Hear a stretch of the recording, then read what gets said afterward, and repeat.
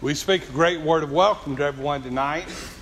I'm glad to be here for the 4th annual Norman Young People's Meeting. This is my 4th time to speak at the Young People's Meeting, and we're very honored to be here. We appreciate the invitation. We're glad that all of you have come together at those of light precious faith to worship and praise God Almighty. Tonight, we're going to study the very first gospel sermon recorded in Scripture that mankind had the opportunity to obey. So therefore, if you have your Bible, turn with me please to the book of Acts, chapter 2. We're going to draw 10 main points from this chapter. Now we could easily go more, and you could go more and draw much more. But we're going to take a good overview of these 47 verses and point out 10 very important biblical truths learned from Acts chapter 2. It's real easy to be the preacher when you're preaching on Acts 2 because the Holy Spirit inspired Peter what to say. The Holy Spirit inspired this sermon, and we're going to simply draw from it all that we can. So while you're at Acts chapter 2, let's do a general overview, and then we'll begin to hit the points one by one. We're going to begin to study of Acts 2, which will be covering baptism of the Holy Spirit that the apostles received. We also will hear Peter begin in verse 14 and go through verse 36, where he would deliver a sermon where he will quote David twice, he'll quote Joel once, and he will be given a very solid, sound message. And then number 3, we're going to see within this one chapter, during this one set of 47 verses, we're going to see responses to the gospel and how that went down. That was very interesting. And we're going to see the first new converts in the Lord's church. And then the final part of the chapter, we're going to see the church is established. You know, one thing very important to understand about Acts 2. The church was established in Acts 2. Not Acts 1 and not Acts 3. Any religious organization that began before Acts 2 is not the Lord's church because it began too quick and too early. Any religious organization that began from Acts 3 on is not the Lord's church because it began too late. We're going to talk about the day the Lord's church had its beginning. And this is really a dynamic study because here we find what God chose for me and you to know and to learn regarding this. So we're going to start off by talking about the great chapter. And then we're going to focus in on one day, a great day. And then we're going to begin to look at a very important place, a great place. And then we're going to take a look, and this is very, very important. A great crowd was gathered there that day. More people were gathered there that day that at the moment it began were not baptized believers, but when it ended, many of them were. So therefore, there's indeed a great crowd that is gathered. And this is a great sermon, a sermon given by the Apostle Peter. And he, therefore, was faced with a great question that he had to answer. And then there was a great response to his question that began to be the beginning of the New Testament church. Not only that, we find the congregation, the very first sermon, the very first day the New Testament church began. We find now a great worship, and we find the church today, on this day of Acts 2, had its beginning. There are 2 things I want everybody here to really take seriously. Number 1, I want to make sure within my power tonight to give you the tools to work with so you can understand Acts 2. Number 2, I want you to be able to not only know it, but I want you to be able to tell it to other people. Because the modern day people in the day and time in which we live, they do not hear Acts 2 when people talk about their religious organization. I hesitate to call religious organizations a church. They're not really a church. They're a religious organization. Now, some do call it that, and that's their business. But it's not the Lord's church. We're going to talk tonight about the Lord's church. You know what is interesting here?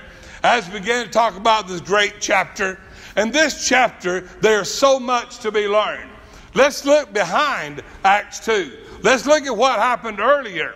Now, I'm not going to quote all these verses. I'm not even turning to read all these verses. But if you're taking notes, if you have your brochure, it's on the very back. You may want to write down Isaiah chapter 2, verse 1 and verse 2. Isaiah 2 is a prophecy about the Lord's church. You might want to write down Joel, the second chapter, verse 28 through 32. Joel chapter 2, 28 to 32. Also, Daniel 2 and 44. These are just 3 of the prophecies about the upcoming church. It was in some distant future. Hundreds of years later, in some circumstances, it was prophesied about hundreds of years earlier. But now, tonight, we're going to talk about the day those prophecies were fulfilled. They were fulfilled right here in Acts chapter 2. But we don't have to go back that far. We can reel in all the way to the day of Jesus and John the Baptist. Let me give you an example. Go with me to Matthew, the 3rd chapter, verse 1 and verse 2. We're going to look at Matthew 3 and Matthew 4. So if you'd like to turn, we will show you a couple of key passages. In Matthew, the 3rd chapter, verse 1 and verse 2. Now this will be about John the Baptist. The Bible said, "In those days came John the Baptist, preaching in the wilderness of Judea, and he said, Repent ye, for the kingdom of heaven is at hand." That little phrase, "at hand," means right around the corner. John the Baptist is saying the kingdom of heaven is right around the corner. The kingdom of heaven, or the church, is drawing close. And John the Baptist, in his ministry, he laid it down very clear for everybody to follow. Now, in the next chapter, Matthew, the 4th chapter, and verse 17. Now the words of Jesus. Listen to what Jesus said during his ministry. Jesus said, "From that time, Jesus began to preach and to say, Repent ye, for the kingdom of heaven is at hand." So now we're seeing John the Baptist and Jesus preaching the same thing. It's getting close. You've heard about it for years and years. You've heard of your ancestors preaching it, promoting it, talking about it. It's getting really, really close. Mark records it this way in the Gospel of Mark, chapter 9, verse 1.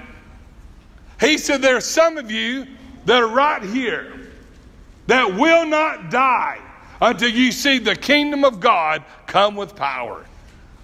That must have been exciting.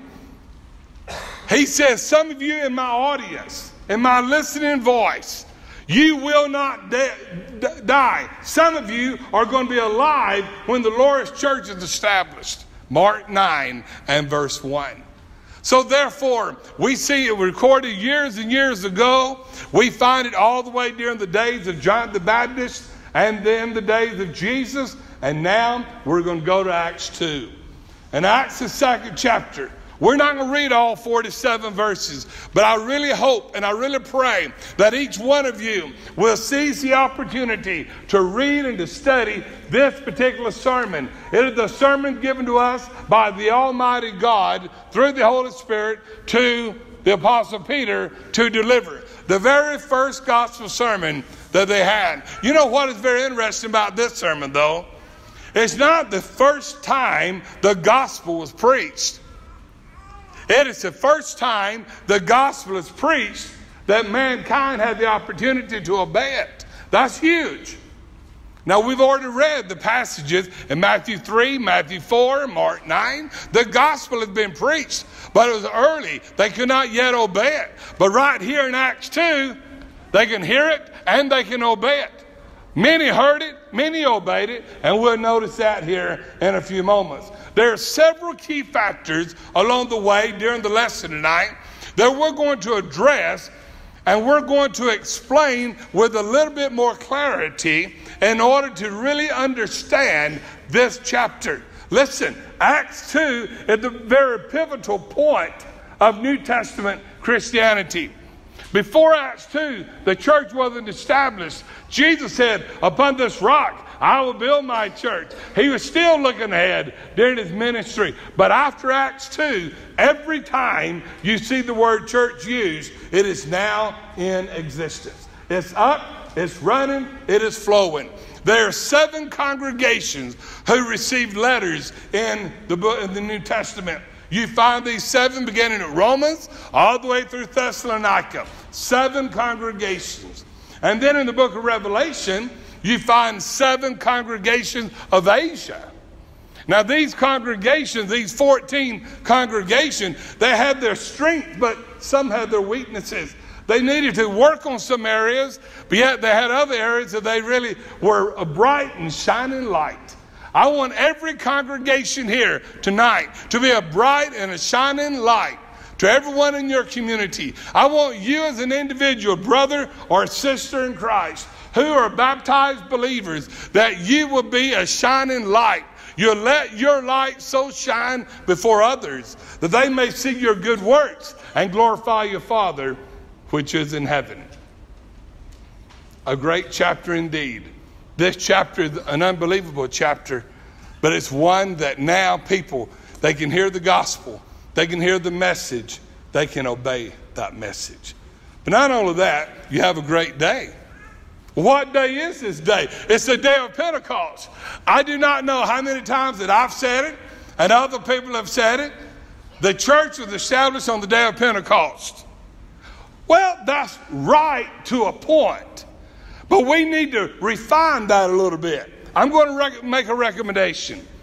And that recommendation is to keynote which day of Pentecost. Do you know how many days of Pentecost there were? There have been many, many, many days of Pentecost. The Bible teaches, right here in Acts, the 2nd chapter, they were established on the day of Pentecost. What day? The first Pentecost after the resurrection. Keynote, after the resurrection. Now we can identify when the New Testament church began. This is a great day. It is the day of Pentecost, a wonderful day. I'm not minimizing the importance of the day of Pentecost at all, but to better understand when did the Lord's church begin, it began on the day of Pentecost following the resurrection. Very important for every New Testament Christian to know and to be able to explain to other people. Well, this day of Pentecost, as many others, had its own merit. But it's very, very important that we understand, that we can explain to people, this is where it began, right here. No more, no earlier, no later. It began right here. Everybody understand that and put it in your mind. Be able to tell other people, you know the very day the New Testament church had its beginning. Well, there's a great place. A great place indeed. You know what the Bible said in Acts 2? You can look at verse 5. There are several verses, but Acts 2 verse 5. And they're dwelling at where? Jerusalem. Listen, dwelling at Jerusalem, Jews, devout men out of every nation under heaven. Where did the New Testament church begin? In the city of Jerusalem. No if, no ands, no buts. This is it. So we're finding out now the day and the location whereby the Lord's church began. This is the fulfillment of all of those prophecies that we talked about earlier. Isaiah, Daniel, Joel, John the Baptist, Jesus. Right here in the city of Jerusalem. Would you turn with me, please? And we'll turn right back to Acts 2. So keep your finger there. Turn with me to Luke chapter 2. the very last chapter of Luke 2. I want to show you the Great Commission given by Luke. Very few people give the Great Commission by Luke. But I want to look with you at Luke, the 24th chapter, and we want to look at two verses, verse 46 and 47. The Word of God records the following. Please carefully note this. Thus it is written, thus it behooved Christ to suffer and to rise from the dead the third day, and that repentance and remission of sins should be preached in his name among all nations, beginning at Jerusalem. Luke 2, Luke's account of the Great Commission given by Matthew, by Mark, and by Luke. Luke is the only one that identifies where it began, at Jerusalem. It began at Jerusalem. Write that down. Commit it to memory. Luke 24 and verse 47. And this is a great passage, by the way. You know, where other writers, he that believeth is baptized, Mark said, and then Matthew said, baptize them in the name of the Father, the Son, and Holy Spirit. They each contain certain things the others did not contain. Well, Luke contained where the church had its beginning. It began at Jerusalem. Therefore, any religious organization that began anywhere else other than Jerusalem is not the Lord's church. Now, you don't need to back away from that. You don't need to bat an eye. You don't need to stammer. You don't need to stutter. This is it. This is book, chapter, and verse. You're reading it in your Bible. We're giving you book, chapter, and verse. This is very, very important. The millennials today, they've been challenged. I just saw a brochure just this past week, and it commented, funeral or this church, a particular religious organization. And they consider the church of our Lord as a funeral. You know, they think people are too sober-minded. They're too dry. They're not excited about things. My dear friend, I want all of you young people here. I want all of you old people here too. Be excited about the Lord's church. Excited enough to tell other people about it. It is amazing what is accomplished when you're a member of the Lord's church. I fail to understand why some people delay and being a member of the Lord's church. But I want everybody here to know, regardless of what mankind may say, how fluent they may say it, and how artsy they may be, and how bright lights they may have, and how great stages they may have, and how elaborate they may be. The New Testament church began at Jerusalem at 9 o'clock in the morning on the day of Pentecost after the resurrection. That's the Lord's church.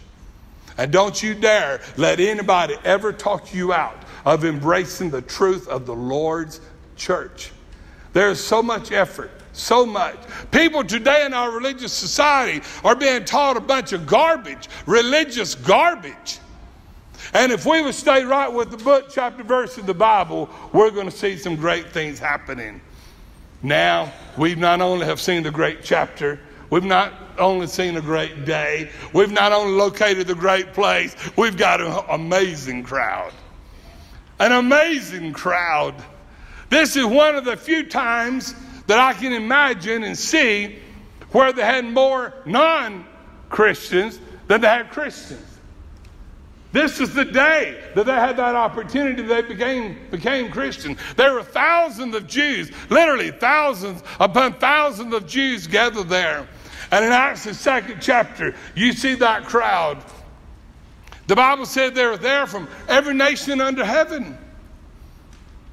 They were there in leaps, in numbers, in great groups of people from all over. Convoys came from near and far, so they could gather together and hear this sermon on this day. Oh, they've been listening to Jesus for 33 years, especially his ministry beginning about age 30 to 33. They've been around him, different ones have, but now something different. Now today is the day above every other day. And this crowd was gathering. The Bible said men out of every nation under heaven. That reminds me so much of what the three different ones of the Great Commission said. Go to all the world, go to every nation, go to every creature, go to every nation. I want everybody to hear this gospel. Listen, what it takes for you to be saved and for you to go to heaven, it takes for your friends, your neighbors, your relatives, and even your enemies to do the same thing. Now, Christians, listen, I want to be very frank with you here. Young or old, it doesn't matter. How long has it been since you've talked to even your next door neighbor, just a few feet away from your front door, about the gospel? When is the last time that you just went up to them and tried to spur on even a brief and even a shallow conversation? But something is better than nothing. We obviously will not have time today because we're going to be confined to Acts 2. But it is so great when you read on throughout the book of Acts. You read about the missionary journeys of Paul. You read congregations being established. We're dear friends, we're proud of every one of you who reach out and talk to people at work and at school and your neighborhood and some organization you may be a member of, that you're talking to people about the gospel.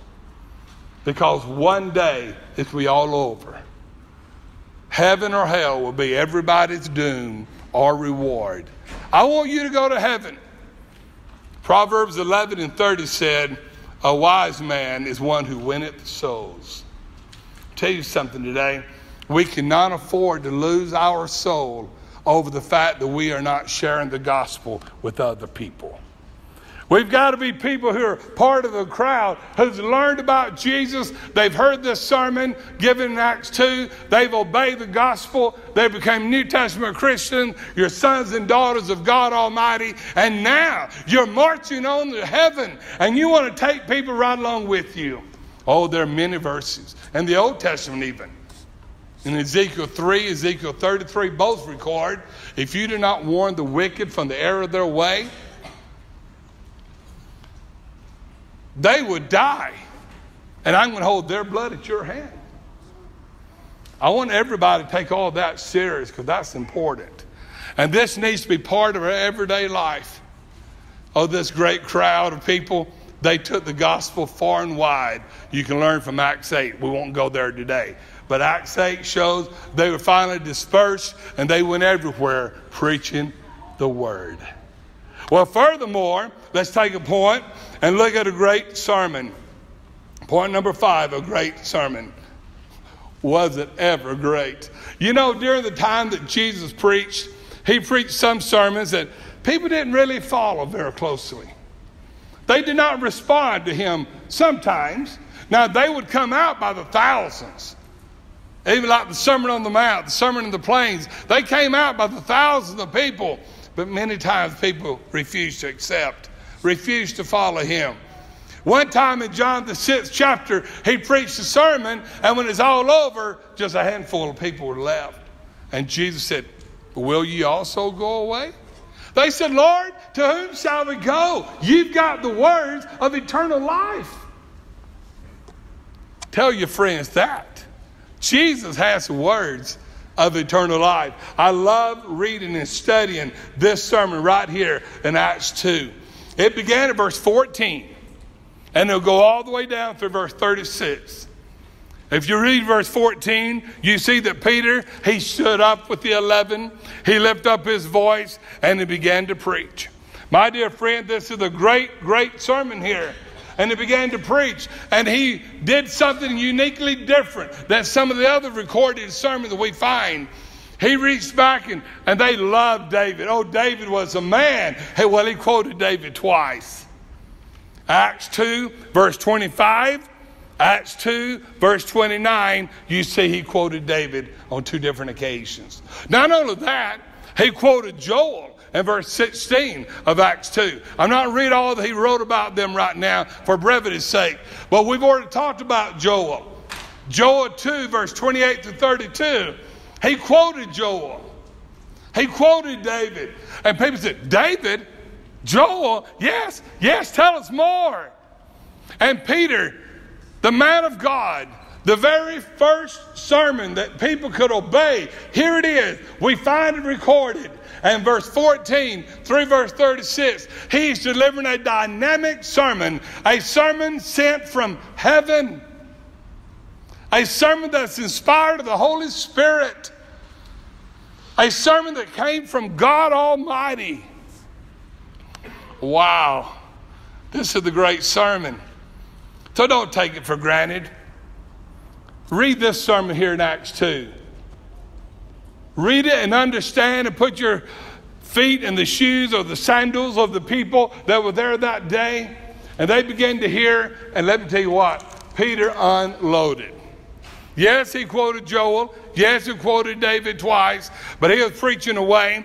Turn with me now. We'll read verse 36. The Bible says, now listen, we're going to have a very abrupt ending to his sermon from what is recorded. Acts 2 and 36, therefore, Peter said, let all the house of Israel know assuredly that God has made that same Jesus whom ye have crucified, both Lord and Christ. You murdered the Son of God. The man you crucified, the Son of God, is your Lord and is your Christ. Whoa. People began to have questions, and we find a great question, obviously. Look at verse 37. The Bible said, now when they heard this, they were pricked in their heart, and they said, men and brethren, and to the rest of the apostles, what shall we do? Oh, now they're convicted in their heart. Now they want to know what they need to do. Dear friends, when a person is convicted, they want to know what they can do to get rid of that sin. That's a terrible sin. They had looked for years and years and prophesied the coming of Jesus, the Messiah. And he came and they murdered him. And Peter did not hold back. When he began that sermon, he quoted Joel, he quoted David. He let them know, you have murdered the Son of God. You've murdered your Lord and you've murdered your Savior. You murdered the Lord and the Christ. And they were pricked to their heart. Men and brethren, what shall we do? You know what they wanted to know? What shall we do to be saved? They wanted to go to heaven. They were sorry now. They were convicted. We today, as gospel preachers, young or old, we need to preach a convicting message. Let people know you're convicted for sinning against God in a variety of ways. Men and brethren, what shall we do? Peter said unto them, repent and be baptized. Who? Every one of you. In the name of Jesus Christ, for the remission of sins, and ye shall receive the gift of the Holy Spirit. I want you to take a good hard look at Acts 2:38. This is a powerhouse passage. This is their opportunity to obey the gospel. What did Peter say? He gave them two commands. Look at yours in Acts 2:38. Whatever version you're using, it will be there. Repent and be baptized. Two commands. Who? Every one of you. That sounds pretty inclusive, doesn't it? Every one of you. Dear friends, repent and be baptized. Every one of you. Why? In the name of Jesus Christ for the remission of your sins. And ye shall receive the gift of the Holy Ghost. Not only were there two commands, repentance and baptism, there were two blessings. Remission of sins and gift of the Holy Spirit. Both of these are equally important. Many, many times we hear people today quote Acts 2:38. Repent and be baptized, every one of you, in the name of Jesus Christ, for the remission of sins. And then move on to another point. Listen, Peter gave two great blessings here. Remission of sins, very important. Getting rid of your sins, but also gift of the Holy Spirit. You know, today I spent several hours trying to weed in material and take out material to keep the sermon about 30, 35 minutes. We'll see if I do that or not. But while I looked up and just repent of the gift of the Holy Spirit, we know what repent is. We know what baptism is. We know what remission of sins is. How about gift of the Holy Spirit? When is the last time you told anybody what Peter told his audience in Acts 2:38? When is the last time you told them, repent, baptize, remission of sins, and you shall receive the gift of the Holy Spirit? Today, in our day and time, some even in the church are leaving out that phrase. I am scared to death of that. It is great concern. I looked up the word gift in one of the very popular W. Vine's Expository Dictionary of New Testament words, and it shows the gift is the Holy Spirit. I looked up under Thayer. Gift is the Holy Spirit. I looked under others, and it's Holy Spirit, Holy Spirit, Holy Spirit. I can give you oodles and gobs of quotations, of absolute proof. Gift of the Holy Spirit is God's Holy Spirit. And you get it when you're baptized. The same time you get remission of sins. If today you have been influenced to not include gift of the Holy Spirit, rethink that. This is inspired. What some man has said is not inspired. There's a lot said in the Bible about gift of the Holy Spirit. And the Holy Spirit is wonderful. He indwells every New Testament Christian. And I'm thankful to God. Romans 8 said if you don't have him, you're none of his. Romans 8, verse 9, 10, and 11. Easy to remember. Romans 8, verse 9, 10, 11. 8, 9, 10, 11. Romans. There it is. Many other places. Peter was preaching to these people. And he laid it down hard and fast. I want you to repent. I want you to be baptized for the remission of sins. And you shall receive the gift of the Holy Spirit. But who else? Who else is this for? Just for us in this day and time? No. Look at the very next verse. And verse 39, the Word of God says the following. For the promise is unto you, that's the Jews, right there at that day and time, and to your children, and to them who are far off, that's the Gentiles, and to as many as the Lord our God shall call. My dear friends, take a look at that. 4 points. To you, the Jews, to your children, their future children coming, and their children currently, to their children, to them afar off, the Gentile people, to as many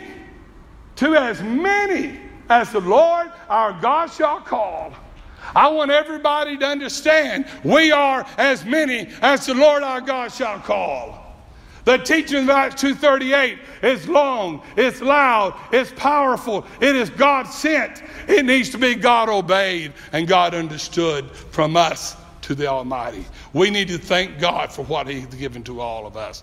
He's given us the opportunity to have remission of sins and gift of the Holy Spirit. This is the non-miraculous indwelling of the Holy Spirit.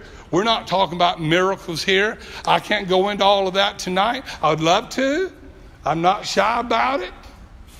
But I tell you what, we need to understand the gift of the Holy Spirit is Holy Spirit, and you get the Holy Spirit at the same time you get remission of sins in Acts 2:38. Well, let's look further. What kind of response was there? You know what kind of response it was? Look at verse 41 and 42. That's why I like it. I didn't get this sermon up. I'm just giving it to you based on how it's written. God got it up through the Holy Spirit, through the Apostle Peter. I'm just relaying the information. Look with me, please, at verse 41 and 42. They that gladly received his word were baptized, and the same day there added them about 3,000 souls. Wow, this is huge. About 3,000 people obeyed the gospel. I've never preached in front of 3,000 people, except maybe TV or radio. Live? Nope, never preached. They baptized about 3,000. They responded to what was given in Acts 2:38. They were motivated. They were convicted. They were ready. They were willing. They were able. And they did respond to the calling that was given to them by the Apostle Peter. He told them exactly what God wanted them to know and to have. And they responded to it. About 3,000 people. Wow, that's amazing. I've preached before 1,500 non-Christians before, but I only was given about this long of a lesson to give. 3 young men had been killed in an automobile accident in the community, and they chose 3 preachers in the city we lived in at the time. And I was one of the 3 they asked to speak, and they asked me to offer the invitation. I thought, yeah, I was excited. I wanted to give them an invitation message. You know what, today, I want you to give the invitation to people in private, one-on-one, across their kitchen table, across your fence, wherever you are. Talk to people about the gospel. Show them right here. About 3,000 people obey the gospel. Peter's sermon, why was it ever dynamic? And you know why it was dynamic? It came from heaven itself. And my dear friends, today, we need to preach exactly what he preached. Did you know in Acts 4:4, just a couple of chapters later, the number 3,000 had increased to 5,000. And then from that point on, they did not number them. They just said multiplied greatly and greatly multiplied and increased and on it went. It was amazing historically, okay? Not biblically, but historically. It is said that in only a few weeks, there was over 50,000 Christians gathered there that day. I just want you to know this is what it takes for you to be saved. It's what it took for them to be saved. It's what it takes for me and you to be saved. We must obey the same gospel that they were taught to equally obey. Now look with me, please, at Acts 2:42, where we see a great worship. Oh, this is a great verse. Acts 2:42, when they continued steadfastly in the apostles' doctrine, in fellowship, in breaking of bread, and in prayers. I like the fact they continued steadfastly in these 4 ways. Singing was not mentioned here, but it was mentioned in other places. I'm not going to go into detail, but there was a day and time, and we don't have much of it in our present time, but a little congregation that prefer to follow this set order of worship. Meaning, in this order, you organize your Sunday morning assembly. And that is the teaching, the contribution, which is fellowship, your communion, your prayers. And that's fine. Nothing wrong with that at all. You know, I have that in my wife's family. Acts 2:42. They practice the order of worship.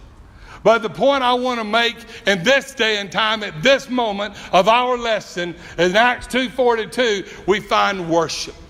Dear friends, today, please stay true to the word and worshiping God in spirit and in truth.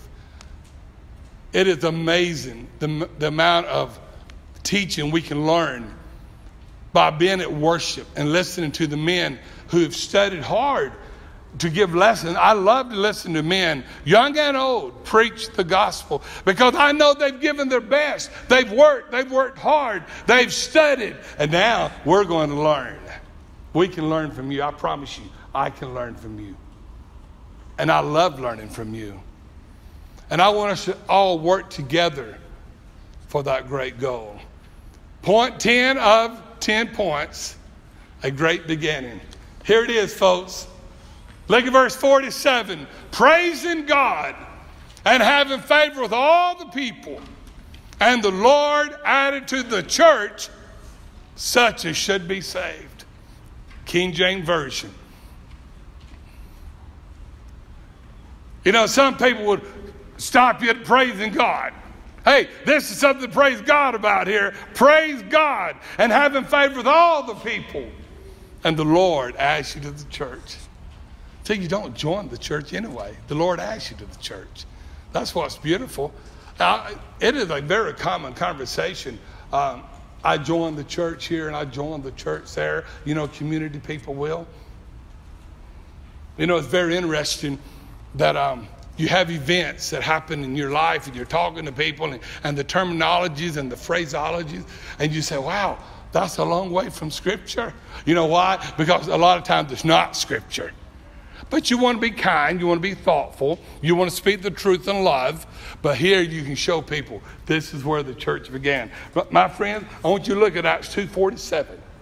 This is the day the New Testament church began. The birthday of the New Testament church, if you would. This is it. Not before it, not after it. From this point forward, it's going to be the church in existence.